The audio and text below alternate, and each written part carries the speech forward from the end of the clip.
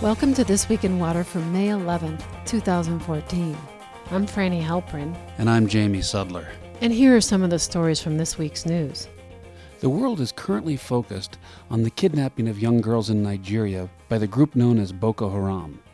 The taking of the girls has been widely condemned, but there's another crisis not as well reported in Nigeria that could exacerbate the difficulties in that country. In 2009, the UK Department for International Development released a study that warned about how climate change could lead to water shortages, land shortages, and crop failures in Nigeria. And even more recently, a study by the U.S. Institute for Peace concluded that there is a basic causal link between climate change and violence in Nigeria. A professor at Ahmadu Bello University, Sabu Bako, stated before he died that a forerunner of Boko Haram was a sect in northern Nigeria whose members included many victims of ecological disasters, which left them in a constant search for water, food, and shelter. 70% of the population in northern Nigeria subsists on less than $1 a day. The International Crisis Group stated that the government is not able to provide water, health, security, or reliable education for its people. It seems logical that if the government of Nigeria cannot secure water and food for its citizens, then they will turn to other groups for help. One Western reporter, David Francis, wrote that most of the foot soldiers in Boko Haram are not Muslim fanatics, but poor kids who turned against their corrupt country leaders.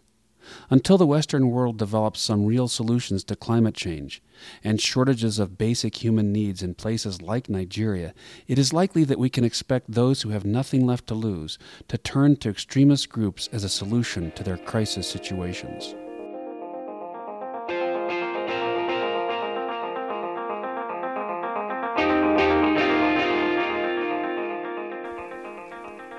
The White House released the government's National Climate Assessment this past week, and it's sobering.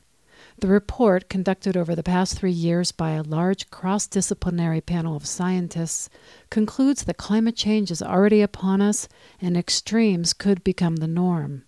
Extremes such as record heat, exceptional drought, intense fires, and devastating floods.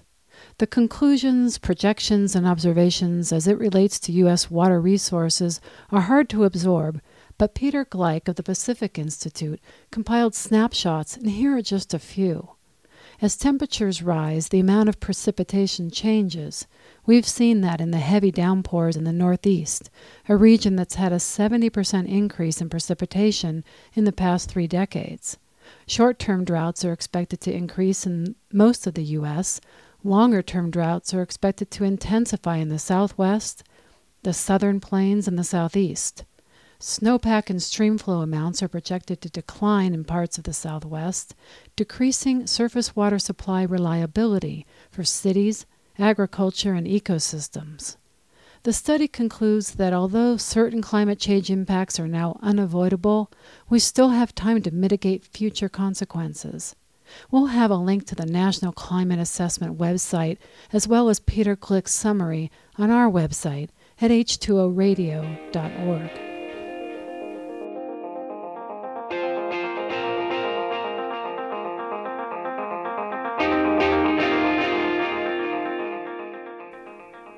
On January 9th of this year, there was a leak of coal-cleaning chemicals from a Freedom Industries storage tank into the water source for about 300,000 people in Kanawha County, West Virginia.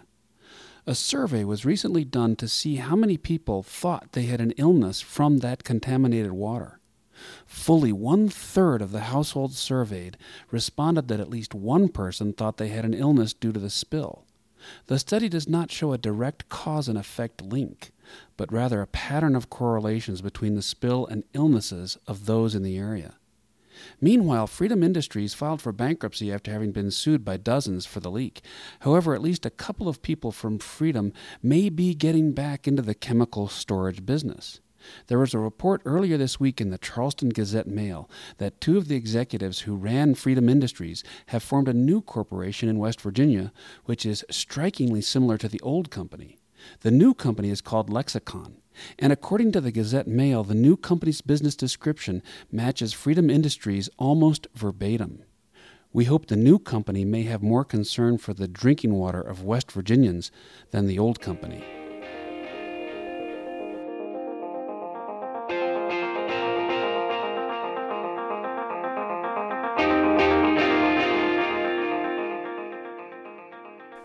Last week marked National Drinking Water Week. For more than 30 years, communities across the United States have joined the American Water Works Association in recognizing the essential role that water plays in our daily lives and how access to safe water is crucial for our collective health and prosperity. Following the theme, What Do You Know About H2O?, we have a few questions for you about adequate hydration. Did you know that without water, mental calculation abilities are reduced, while mood swings are more likely? And that irritability and fatigue increase when you're dehydrated? Or that memory is impaired when you haven't had enough water to drink? According to Lawrence E. Armstrong, professor at the University of Connecticut's Human Performance Laboratory, it's important not to wait until you're thirsty, since the feeling of thirst doesn't show up until you've lost about 1 to 2% of your body's water volume. American Water Works Association suggests that National Drinking Water Week is a good time to recognize that although the United States has one of the safest drinking water supplies in the world, new challenges such as aging infrastructure, contamination from spills, as well as impacts from climate change are going to require that we all work together to protect our water quality and supply.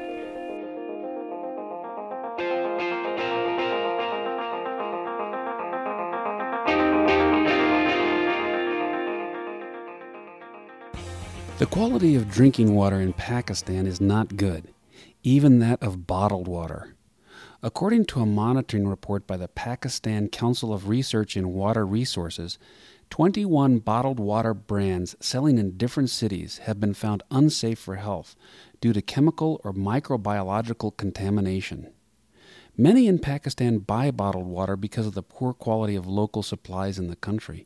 This has given rise to a huge bottled water industry.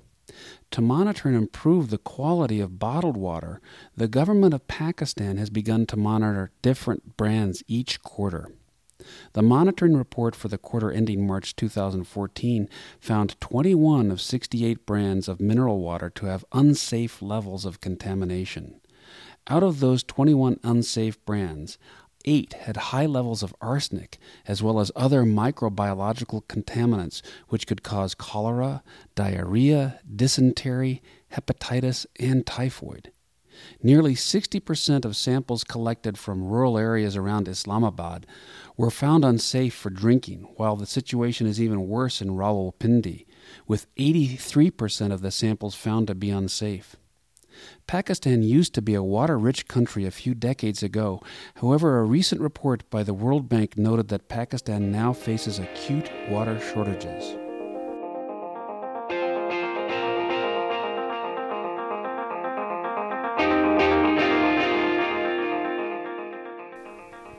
And finally, India's Supreme Court ruled last week that separate toilets for boys and girls, as well as drinking water facilities, were integral to education and ordered that all schools, including those run by minority communities, make provisions for them. India, it seems, is now all about toilets.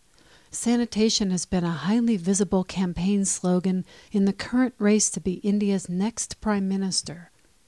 In a public rally, Narendra Modi, the current front-runner, proclaimed, "First toilets, then temples." His rival promptly accused him of stealing that campaign line.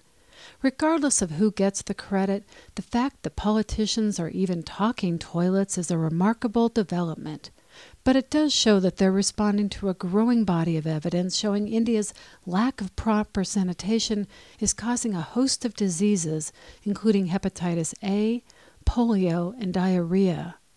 According to the latest census data, about half of India's households defecate in the open, using fields, rivers, and abandoned lots as toilets. The Indian government, as well as NGOs in the private sector, have been trying to fight the problem by building more toilets and raising awareness through marketing campaigns. Marketing campaigns like UNICEF India's viral music video called "Take the Poo, to the loo.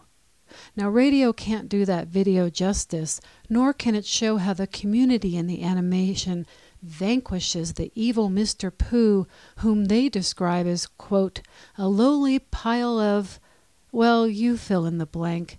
Or better yet, visit our website for the link and the missing expletive. You won't be disappointed, although you might be a bit grossed out. Take the Pooh to the loo. Take the Pooh to the loo. Take the Pooh. We gotta do what we got to do. This Week in Water is sponsored by Colorado Waterwise, whose mission is to promote the efficient use of Colorado's water. Learn more at coloradowaterwise.org. Let's take the Pooh.